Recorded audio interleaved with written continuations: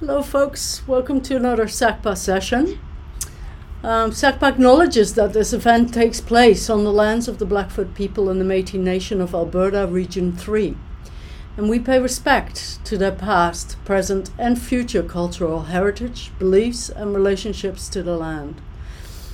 SACPA is very thankful for the continuing support we receive from the University of Lethbridge, Shaw Spotlight and the Lethbridge Herald. Today, I'm very happy to have Shelley Hoover with us. Thank you for joining us today. Shelley Hoover studies apiculture and pollination in the Department of Biological Sciences at the University of Lethbridge. Her research focuses on bee health and management, breeding and nutrition, as well as canola pollination and the effects of environmental change on plant pollinator interactions. Previously, Shelley was the head of the apicultural program for the province of Alberta and has held research associate positions at the University of Canterbury in Christchurch, New Zealand, and in British Columbia, both at Vancouver and Beaver Lodge. She completed her PhD on honeybee worker ovary development, nutrition, and behavior at Simon Fraser University. Shelley is also the past president of the Canadian Association of Professional Apiculturists and the Entomological Society of Alberta. Thanks so much, Shelley, for joining us today, and I very much look forward to your presentation. Thank you, Annalise, and I want to thank Mark as well for the very kind invitation to speak to you today. Talking about honeybees is something I'm always happy to do, but especially to this group. So as Annalise said, I'm going to be talking about bees and society and what issues are affecting bees. You see them in the media sometimes, and how can we help bees, and what role do they play in Alberta in particular and in our broader society. So if we could move to the next slide, Annalise. I want to start first my presentation, start at the very beginning and say, what is a bee? What is a bee? We think we know, but there's a lot of things that are bees that we don't think of, and a lot of things that we might think are bees that are in fact not. So a bee is a winged insect. I think we all know that. They have a head, they have an abdomen, a thorax, 6 legs, 4 wings, 2 pairs. So the typical insect body plan, and they're actually more specifically a vegetarian form of a wasp. Wasps, of course, are predators. They eat invertebrate prey, and honeybees instead have evolved to get their protein source from the pollen they find in flowers and their carbohydrates from the nectar they find in flowers. But beyond that, there's a whole diversity of life forms and body plans and shapes and sizes and life histories among the 16,000 bee species that we have identified globally, and that number is probably a lot higher. Those are just the ones we have names for. Some of them are what we typically think of. They're stripy and yellow and black, but some are not. They can be iridescent, jewel-toned green or rainbow or blue. They can be red, they can be black, they can be small, they can be large. The main thing they have in common, though, visibly, is that they're all really hairy. And if you look at the picture of the big black face on this slide, you'll see a tiny little bee called Perdita minima that's smaller than the eyeball of the other bee that it's on. So these are really tiny creatures, and some of them you might not even notice they're in your yards. Next slide, please. We can start talk about what is not a bee. And all of these creatures on this slide are not bees, whereas on the previous slide they all were bees. So in the top row we have a number of flies that are bee or wasp mimics. A lot of flies mimic these bees and wasps because bees and wasps are dangerous, so the flies can avoid predation by looking like bees and wasps. The main way to tell them apart from bees is that flies actually only have 1 pair of wings. They have 2 wings, and they have those giant, enormous eyeballs that almost meet in the top of their head. So they might be yellow and stripy, but there are ways you can still tell them from bees. In the middle row of animals, you can see those are all wasps. So they're also yellow and stripy. Some of them are black, some of them are iridescent and beautiful jewel tones as well. Wasps have a whole diversity range of what they can look like as well. But they're less hairy than bees. They antennae are a little bit different, and they tend to be more elongated than bees. And then in the bottom row, those animals are actually all moths. Some of them might look like bumblebees, but they're moths. And one of the ways you can tell bees, generally speaking, is that when they're at rest, a bee will fold her wings, one pair on top of the other, over her back at rest, whereas all these other animals have their wings out when they're resting, making sort of more of a triangular shape. So that's one way you could tell if they alight on a flower, for example. You can tell if it's a bee or a wasp. But the main take home is there's a lot of things that are bees that probably aren't what you think a bee looks like, and there's a lot of things that look like what you think a bee should look like that in fact aren't bees. In Alberta, we're really fortunate. We have a large number of bee species. There's about 750 known species in Canada, and over 40% of those occur in Alberta. We have over 320 species of bees in Alberta. And especially in southern Alberta, we're in a bit of a bee biodiversity hotspot where we have almost 100 species that are found only in Canada, are found only in southern Alberta. And a lot of these occur between Lethbridge and Medicine Hat. And that's in part because that's where a lot of people have looked for these animals. But they've also looked there because we know it's a hotspot of biodiversity for bees. And I just want to make the point that honeybees, we have a lot of honeybees in Alberta, but they're an introduced species. We actually have a European species of honeybee that was introduced by Europeans when they came to North America. And so I also want to put a plug in for the Alberta Native Bee Council, which is an organization in Alberta that does a lot of work to educate people about all of these other bee species that we have in Canada. They also do a lot of conservation initiatives. They put out bumblebee boxes. They try and gain a greater understanding of how the populations of these species are doing and what we can do about it. So if you're interested in some of these other native bee species, I'd encourage you to check out the Alberta Native Bee Council's website. Next slide, please. So why, as people, I mean, aside from the fact that they're truly wonderful, fascinating animals, why do we as people care about bees? And the answer is obvious as the food on your plate. Animal pollinators are required for or enhance the seed set of 3/4 of all of our food crops. There was a very recent paper in the scientific literature that came out and said that globally, in crops that don't have managed honeybees on them, there's a 20 to 50% yield deficit due to inadequate pollination. Whereas on fields with managed honeybees, there's no evidence of this. So by improving the pollination in all of these fields on so many crops globally, we can increase yield substantially. Next slide, please. So how do bees do this magic? Well, it turns out bees are really hairy. I mentioned this when we talked about what they look like. You can see this bee's even got hair on her eyeballs, for goodness sakes, right? And so the combination of all of this hair and the static charge that's on the bees that they generate just when they're flying around means that pollen just basically jumps on these animals. So the pollen from the flowers just is attracted, and you can tell she's got pollen all over her body, on her antennae, in her mouth, on her legs, everywhere. And so because of this, bees are actually out there flying around making sex happen for plants. And so that's, it turns out, really important for us in terms of where our food comes from. Next slide, please. So when we think about our food, there's a lot of staple crops that actually aren't dependent on animal pollination. They use wind pollination, things like rice, oats, wheat, barley, corn, potatoes. These are not dependent on animal pollination. And of course, seafood isn't dependent on animal pollination. So all of these beige foods would still be available to us without the actions of bees. And, you know, they're very important crops in terms of just the amount of food we're able to produce for humanity. Next slide, please.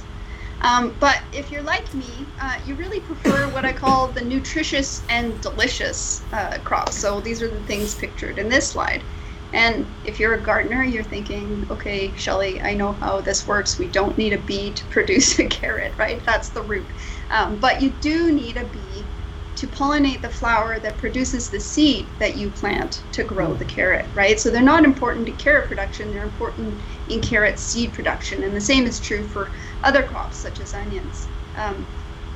And some of it's not food we eat directly, but like canola oil, it's a seed that we crush and then we extract the oil from it. We need bees to produce that. High value crops grown in some regions of the world that could really use that income, things like chocolate and coffee, these have their yield supplemented by bees, so they increase the yield of the crop. The tree fruits and melons and berries, these are really dependent on bees. If they don't receive adequate pollination, we get fruit that's not only less economically valuable, but we also get a lot less of it.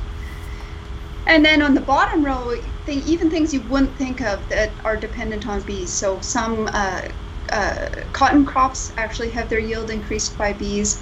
And then, of course, we don't need bees to pollinate cattle to produce meat or dairy, but we do need bees to produce the seed that produces the forage crops that these animals eat, right? So things like alfalfa seed production, sainfoin, clover, these are all bee pollinated crops. So we need bees to produce the seed to grow the crop to feed the cow.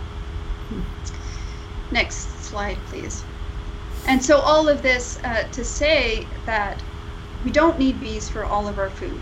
We don't need bees for a lot of the staple crops, but we do need bees because they contribute to the yield of crops, which ultimately supply a lot of the calories, the protein, the fat, the vitamins that we require for proper nutrition.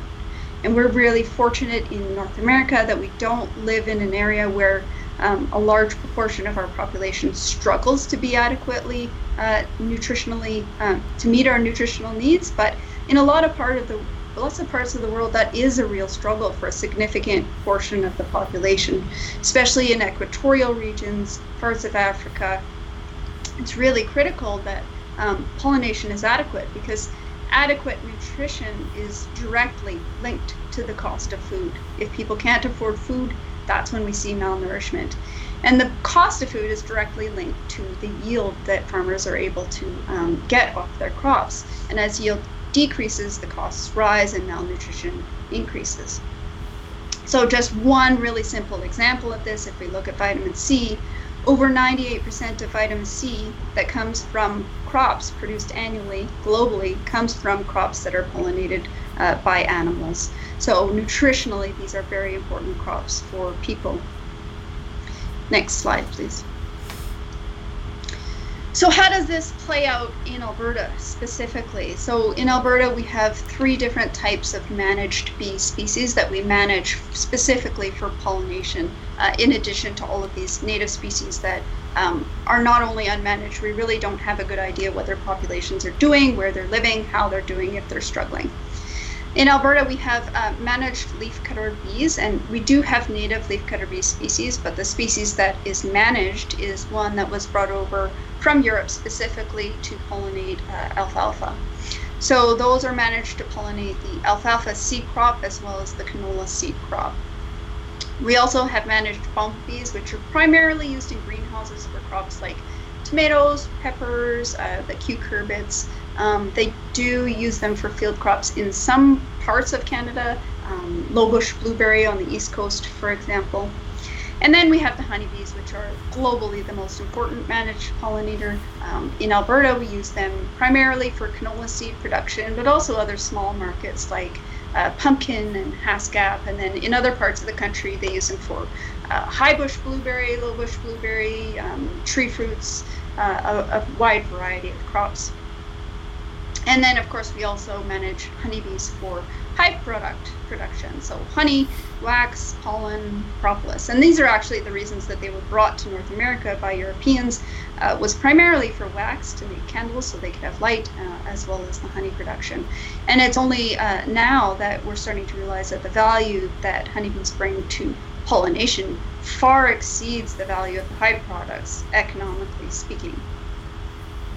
And we do have laws that govern bees in Canada and in Alberta, we actually have a specific Bee Act and regulations that govern honeybees. So this regulation, it has policies in place to sort of manage the interprovincial movement of bees, also disease control. Every beekeeper has to register with the province of Alberta so that if there is a disease outbreak, then the province can take steps to manage that because they know who has bees. There's also, of course, federal laws by CFIA to govern the import and export of all animals, and that includes bees. So typically how this affects us in Canada is that we are an importer of honeybees and an exporter of leafcutter bees. We export leafcutter bees to the United States. Next slide, please. So this graph shows by the green line and the leftmost axis, the number of colonies in Canada over the last 100 years, the number of honeybee colonies, and the red line in the right axis is the number of beekeepers over the same time period. And so I wanted to show you this to show you how the number of bee colonies is reflective of things that are happening in our society. So if we look over the 20s and 30s, we saw sort of a slow increase in the number of colonies as well as beekeepers. And then World War II hit. We saw this dramatic increase in the number of honeybee colonies as well as the number of beekeepers for two reasons. One was sugar rationing, so people wanted the honey because they couldn't access sugar. And the second was that wax was also extremely valuable in processes that they needed for the war effort, so things like making ammunition belts and so some of the processes to make some of the military requirements. So we saw this dramatic jump during the war, and then after the war ended, this really precipitous decline in the number of colonies and beekeepers that were being kept across Canada. And it was sort of stable-ish after that until sort of the late 60s and early 70s when beekeeping really took off more in Western Canada. And we saw this dramatic increase in both the number of colonies and the number of beekeepers. And then in the late 80s, in the United States, they got a bee parasite called the varroa mite, and we closed our border to imports from the United States, and it remains closed. We closed our border to imports from the United States, and so we saw a drop in the number of colonies especially, but also the number of beekeepers, because they were no longer able to import stock from the United States. And then since about the 50s, we've seen something that's reflective of agriculture more broadly, and that's consolidation. So where it used to be, the average beekeeper had 10 colonies, there was a lot of beekeepers, but they didn't have a lot of colonies. Now we see fewer beekeepers with more colonies, which is true of farms, generally speaking. We have fewer larger farms. And now it's about a 10-fold change. We have honey beekeeping operations, especially here in southern Alberta. We have the largest operations here. They can have easily 10,000 colonies. And then we have a number of hobbyists who might have 1 or maybe 2 or 5 colonies. So it's really sort of this bimodal distribution. And so the most recent development in honeybee keeping has been with the advent of some of the newer crops, especially the canola crop with these hybrid varieties that have been developed. We see an increase in the call for pollination, and that's driven an increase in the number of colonies. Here in southern Alberta, especially, operations have grown larger so that they can meet this demand. So the number of honeybee colonies in Canada is largely driven by what the people want, remember, so it's economics. Next slide, please. This graph, I just wanted to quickly show you across Canada, what does the beekeeping landscape look like? So the first thing you'll notice is the Maritimes don't have a lot of honeybee colonies. I mean, they don't have a lot of land area, but so they don't have a lot of colonies. Quebec and Ontario, Manitoba have between 50 and 100,000 colonies, Saskatchewan 100,000 colonies, and then you get to Alberta and boom, we have close to 300,000 colonies. And that's in part because of the types of crops that we can grow here. We have a long history of clover, although we grow less clover now, but we grow a lot of canola. That's true across the prairies, but it's also in part due to that specific canola seed production market. And often, many years, this is last year's data, but many years we have close to 300,000 honeybee colonies, which is more than the next 3 largest provinces combined. So Alberta is really a powerhouse of beekeeping. Next slide, please. And I mentioned canola, and that's because it's a very important economic driver, not only for our province broadly and agriculture specifically, but also in beekeeping. So Canada actually invented canola, which stands for Canadian Oil Low Acid, because we developed these varieties that are low in erucic acid, which makes them better for cooking. I think it changes the smoke point. And these are crops that in their modern incarnation are genetically modified for herbicide resistance. They have a treated seed that's covered with insecticides and fungicides. Almost all seed is treated. And in Alberta, we have 2 different production systems. We have the commodity canola, which is grown on millions of acres across Canada, something like 20 million acres. And then we have seed production, which is really specific to southern Alberta. This is a southern Alberta crop. Next slide, please. And so this graph or map just shows you where canola is grown in North America. You can see it's primarily in the prairie provinces of Alberta, Saskatchewan, Manitoba. Alberta has sort of a very large area of our land that's devoted to agriculture. It goes further north than it does in the other prairie provinces. And that orange circle south of Calgary, that's where hybrid canola seed is grown. It's kind of between Lethbridge, Medicine Hat, and Brooks in that area. And it's irrigated crop, so it's grown on the irrigated acres in southern Alberta specifically because we have the water and we have the sunshine. Next slide, please. So this slide is just a commodity canola field. If you're in Alberta, you've seen a canola field. It's these bright yellow, beautiful fields in July. They're big fields. The scale of agriculture in Alberta is big compared to, say, out east. We have very large fields, quarter section or 160 acres. And commodity fields will often have honeybees on them, but that's because the beekeeper wants to make honey, not because they've been paid to put their bees on there to pollinate the crop. So the stocking rate is low.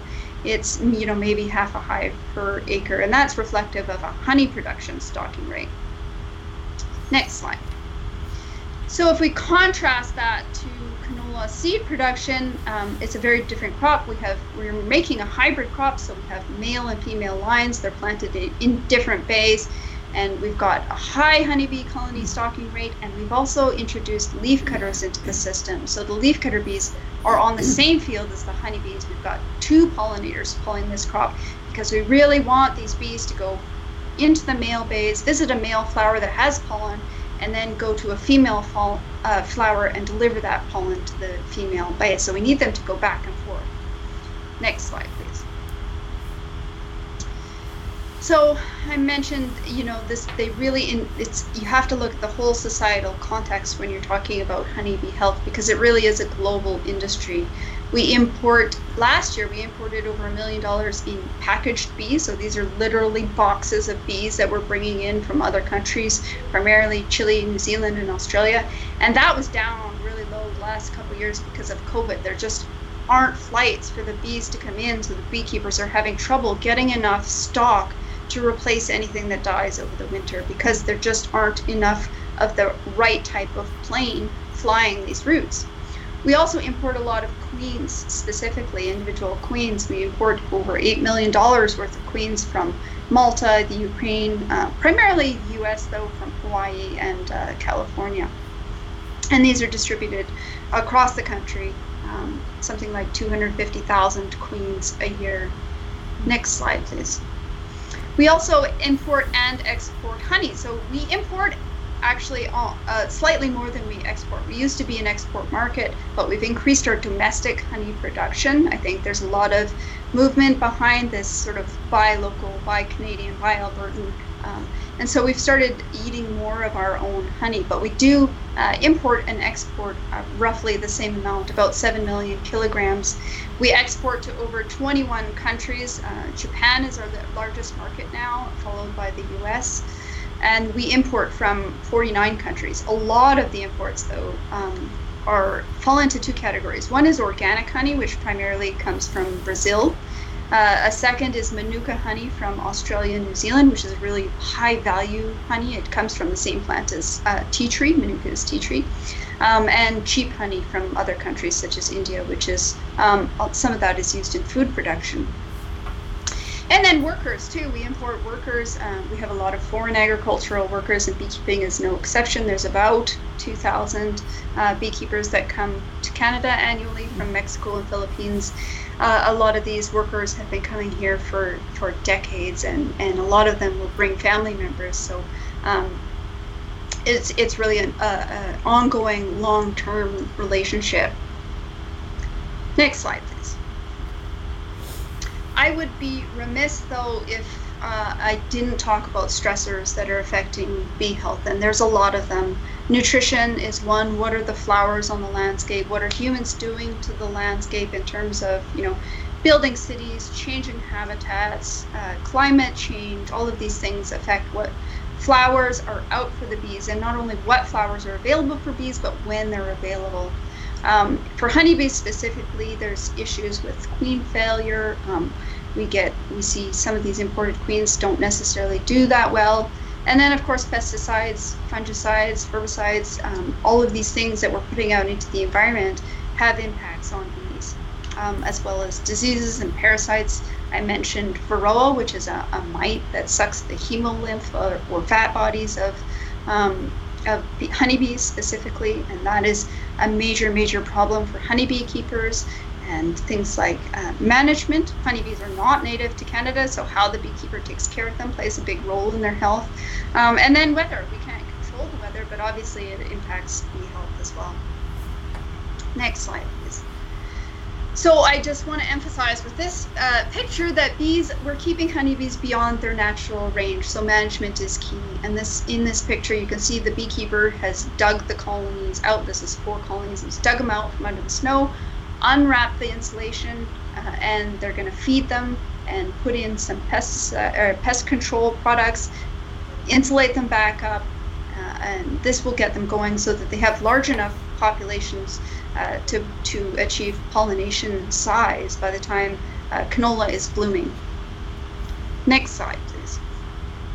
In terms of pesticides, there's all different effects this can have depending on the product and the mix of products in particular, because we do see synergistic effects where, 2 products individually might not be harmful, but together they can be harmful.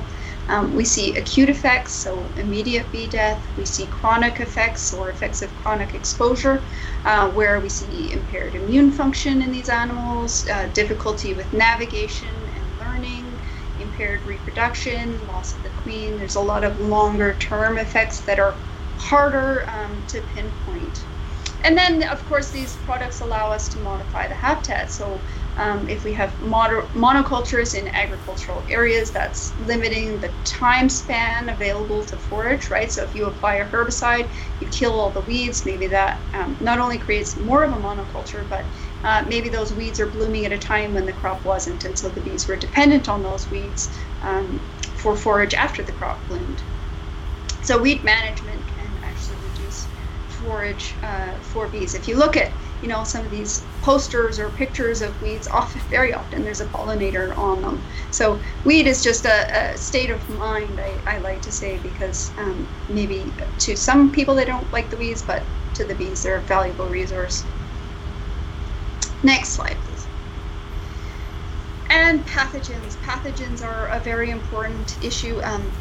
The bee in the center, you can see her wings are damaged, and that's because she has a virus called deformed wing virus. I think as general population, we've become a lot more informed. We're all sort of armchair epidemiologists at this point in the pandemic, and we know the impacts that viruses can have. We know the things we need to do to control them, and they apply to animals as well.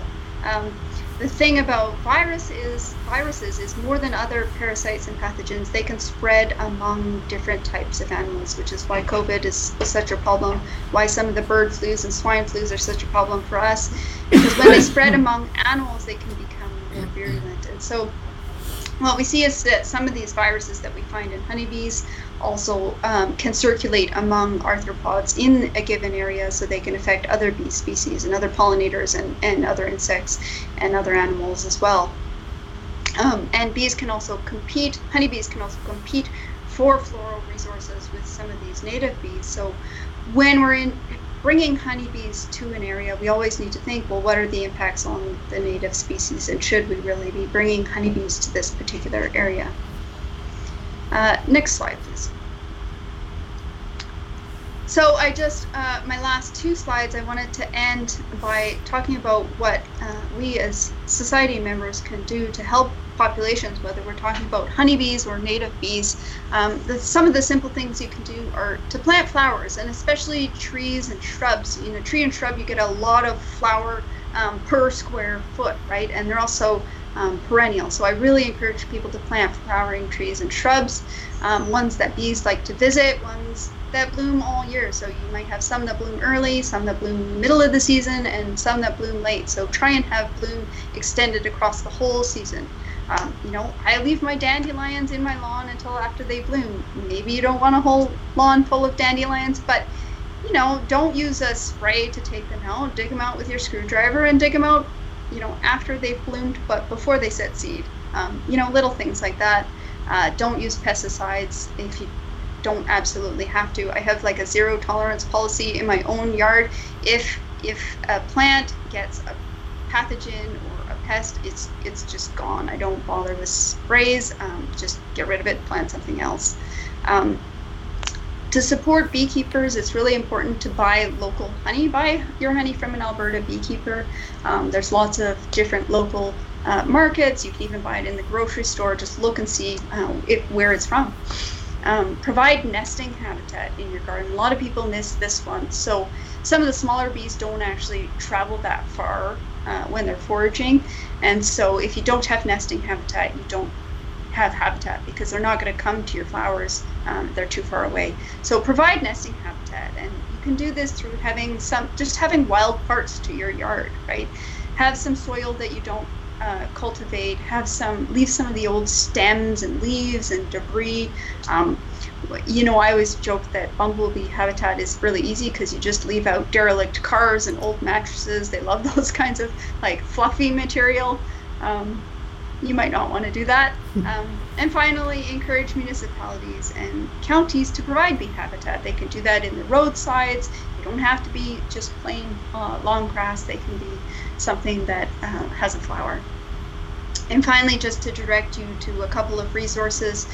The first is the Alberta Native Bee Council. The second is the pollinator.org guides, and the Pollinator Partnership Canada actually has a plant guide for pollinators for our region, the moist mixed grassland ecoregion. I know it doesn't feel moist here, but that's what the ecoregion is called. And so it'll give you a large number of plants that you can plant for pollinators that will do well in our region. The second to last is a native pollinator habitat creation guide put out by Agriculture Canada by Mark Wanek. It's a really good guide to creating habitat. It's sort of more focused on farm level stuff, but a lot of the principles apply even to smaller urban yards.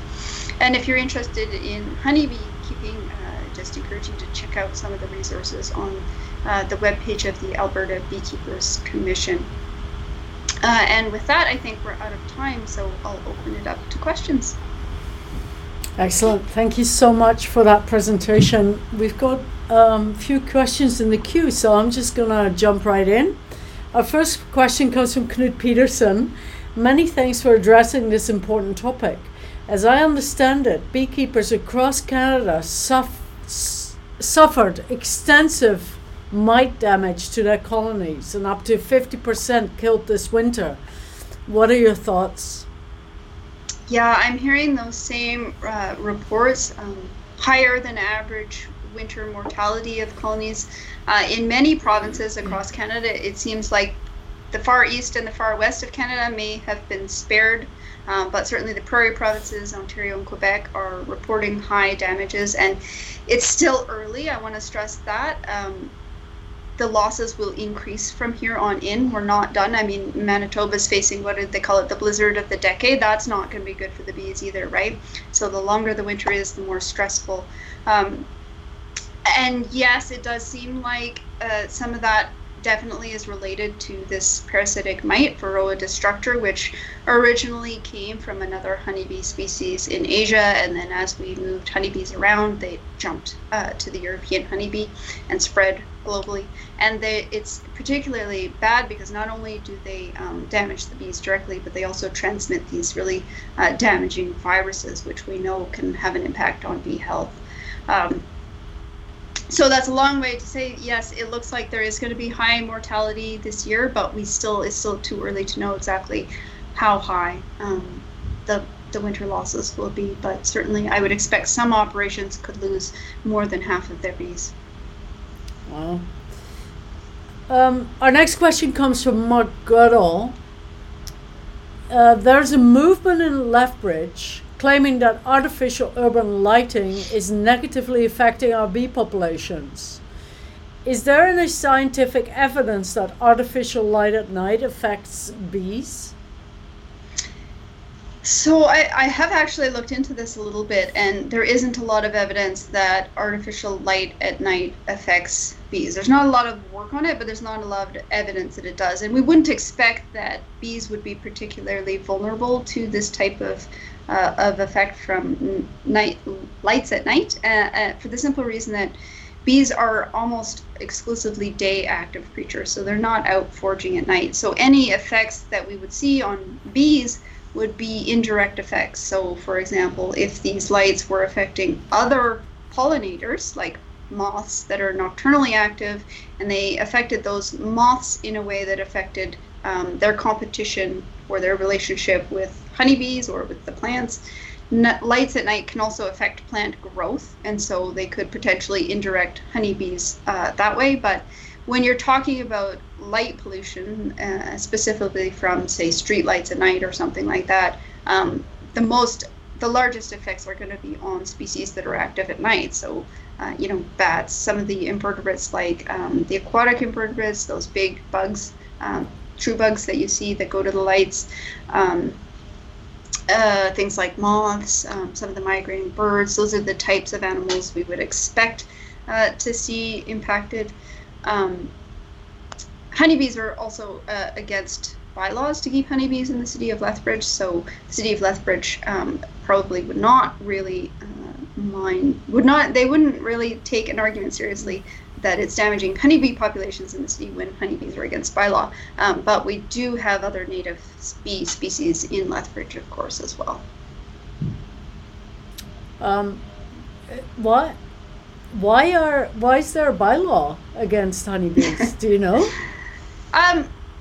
It's one of those things where lots of cities, as they grew larger, wanted to become more urban, and so they started banning all of these agricultural things from the city. You see this pattern as they grow larger, they ban all these things. They ban urban hens, they ban bees, they ban all forms of livestock, and then once they get to a big size like Vancouver, Edmonton, Calgary, and they're really big, then they start allowing it again. And so I don't really understand it myself. But I'm happy to just have native bees in my, and obviously people do keep bees in Lethbridge because I see them in Lethbridge all the time. So okay, our next question comes from Terry Shillington. Interesting that you refer to bees as animals. I thought they were insects, a different species altogether than animals. All insects are animals. So animals includes vertebrates like birds and mammals, but it also includes invertebrates, things like slugs, insects, spiders. Those are all animals. Okay. Our next question comes from Ian Hurdle. What are the effects of Roundup on bee population? So Roundup is a herbicide. The active ingredient in that product is glyphosate, and it's ubiquitous. If you sample anything from the environment, the odds are you're going to find some amount of glyphosate. We find it in the water. We find it everywhere. It's sprayed hugely, and they're still developing more crop varieties that they can apply even more of this product to. So it's not likely to become any less common, is my prediction. There's not a lot of studies on the effects of this product on native bees. There have been studies on honeybees, and we find that honeybees are quite tolerant of large amounts of glyphosate. But I will put two caveats to that. One is that those studies test glyphosate or Roundup alone and not in combination with other products. And we know that if you combine products, sometimes that can overwhelm the detoxification system of bees, and then all of a sudden that product becomes toxic when it isn't on its own. So the combination of glyphosate, a herbicide, with, for example, a fungicide might be toxic to bees when Roundup itself isn't. And the other problem that actually arises for honeybee keepers from products like Roundup is that even if it's not damaging the bees, it can get into the honey. And so we have very strict requirements about what levels of residues are allowed in honey, what's considered food safe, both in Canada as well as, especially if you want to import it to a country or export it to a country like Japan. They have very strict regulations on what's allowed to be in the honey, and they do test it. And so if glyphosate gets in the honey in levels above what's considered safe, which is a fairly low level, then that whole shipment can just be rejected.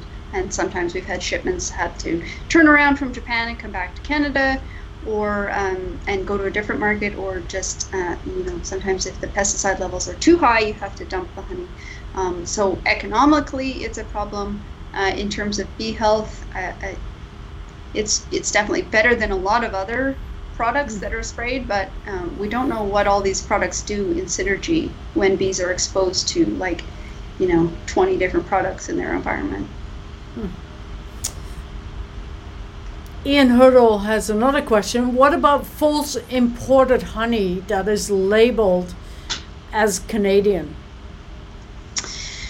Yeah, honey adulteration and honey labeling are big issues in the beekeeping industry. So they're kind of two separate issues. One is that the label is very confusing, and Canada grade A doesn't mean that it's Canadian honey. You really have to read the label carefully. It's just a grade.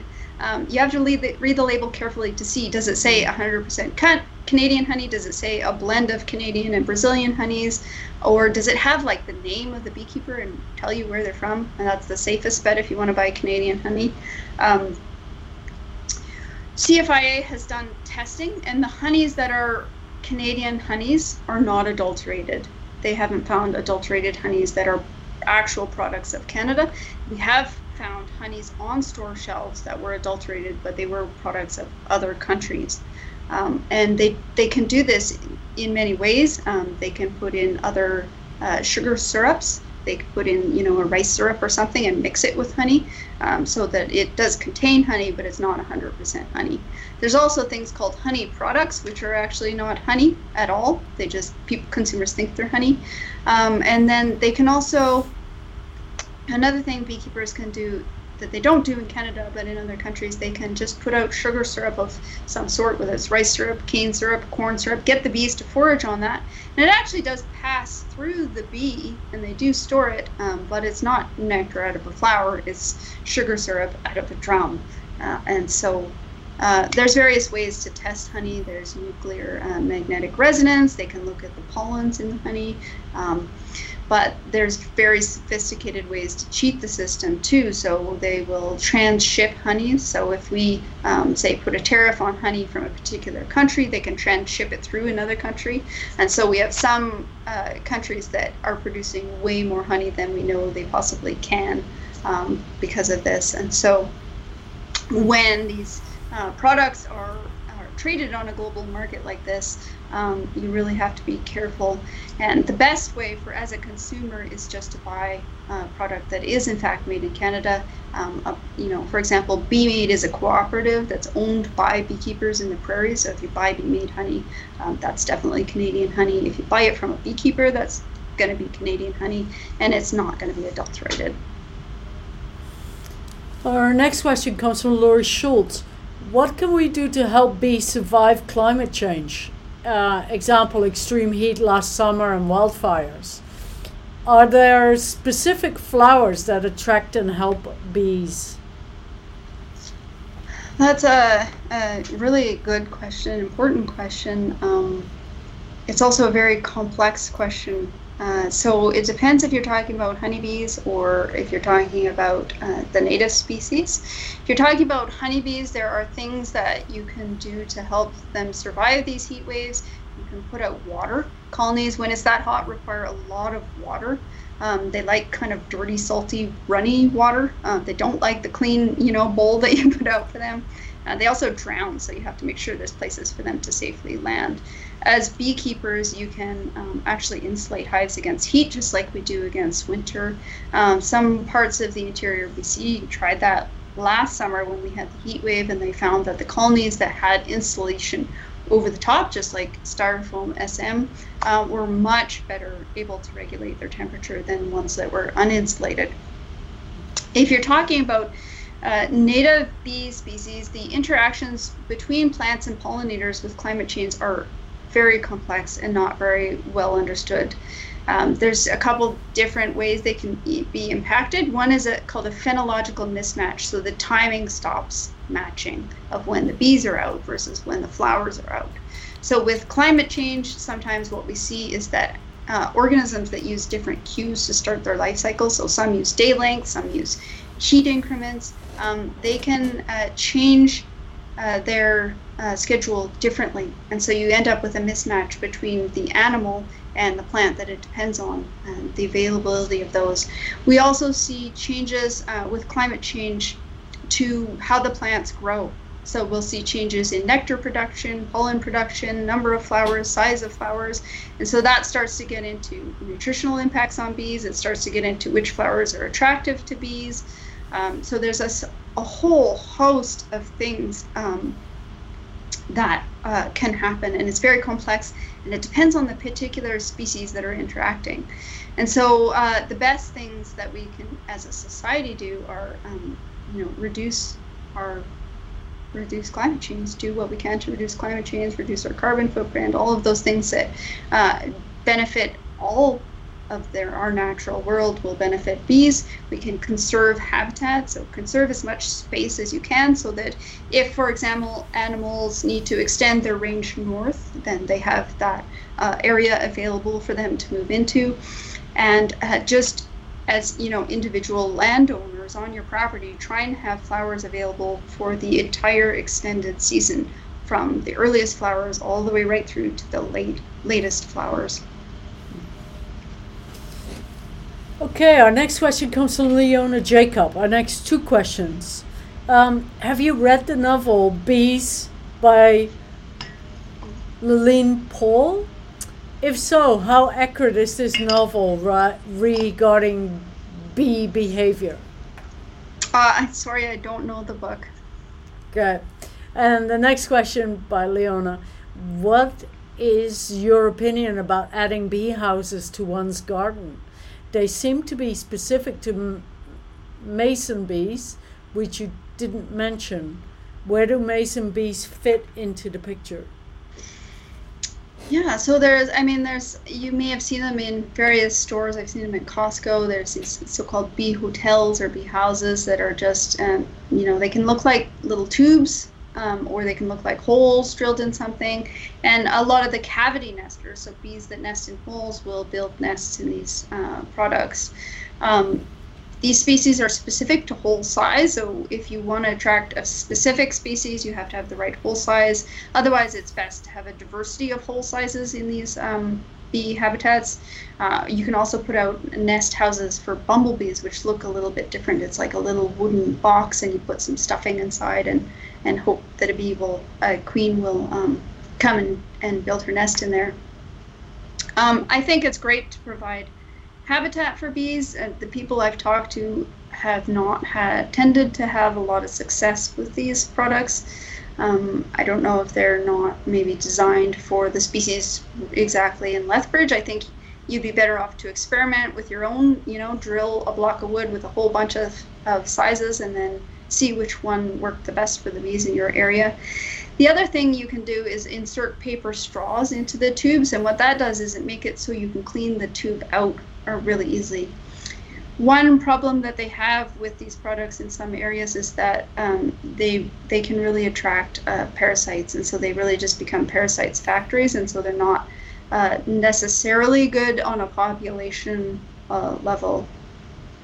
And mason bees are one of the few other bees besides honeybees and leafcutter bees and bumblebees that are sort of bought and sold and marketed to gardeners. I think the thing to keep in mind there is whether you're buying a species that is natural in your area or whether you're introducing a species. I think generally it's better to find a supplier of bees from your area or try and build up your natural populations. And the ways we can do that is pretty simple. Just look where the bees are and what they're doing and do more of that. So in my neighborhood, there's this old stone wall and it's always just full of these agapostemon, those really shiny little green bees that we have here. So preserve that wall, even if it's falling down, keep it, don't tear it down. If you see a patch of soil where the bees are nesting, don't disturb it. Leave these types of, instead of a wood block, leave the hollow stems in your garden. I think there's lots of things we can do. Our next question comes from Lori Schultz. Can you comment on killer bees and or murder hornets and any impact on the bees? Yeah, so people love to sensationalize the Hymenoptera. I guess killer bees are they're a subspecies or a variety of honeybees. The western honeybee, the same species that we have, they hybridized African subspecies with the European subspecies many years ago. I think it was in the 50s in Brazil, and they've been sort of slowly working their way northward. And this is one of the reasons why we regulate imported bees, honeybees, so carefully to Canada. So we import bees from the US, but you'll notice I mentioned only from Hawaii and California, and it's actually a specific region in California, and we very carefully monitor where Africanized populations exist in the United States, and we don't import genetics from those regions. So we don't have these killer bees, and we are taking steps as a country. CFIA does to keep them out. They regulate what is allowed to come into the country. In terms of murder hornets, this is a introduced wasp, Vespid species. They were found in coastal BC, US, sort of right along the border between BC and Washington. We've never found one in Alberta. I think it's very unlikely that they're ever going to establish in Lethbridge because they live in forests. So I don't think they're ever going to be a problem here, but certainly where they establish, they are a problem for honeybees because they actually hunt honeybee colonies. So they not only will individually pick off and eat honeybees, but they will actually act as a group and kill entire colonies. So they can be a big problem for beekeepers in areas where there's a large population of them. And certainly if they nest sometimes in the ground. If you step on one of their nests, you're going to get seriously stung. So it's not something we want for the people in our region either, but I also think it's probably pretty unlikely that they'll be established. There have been a number of introductions of vespids through the Port of Vancouver. They know this over many years.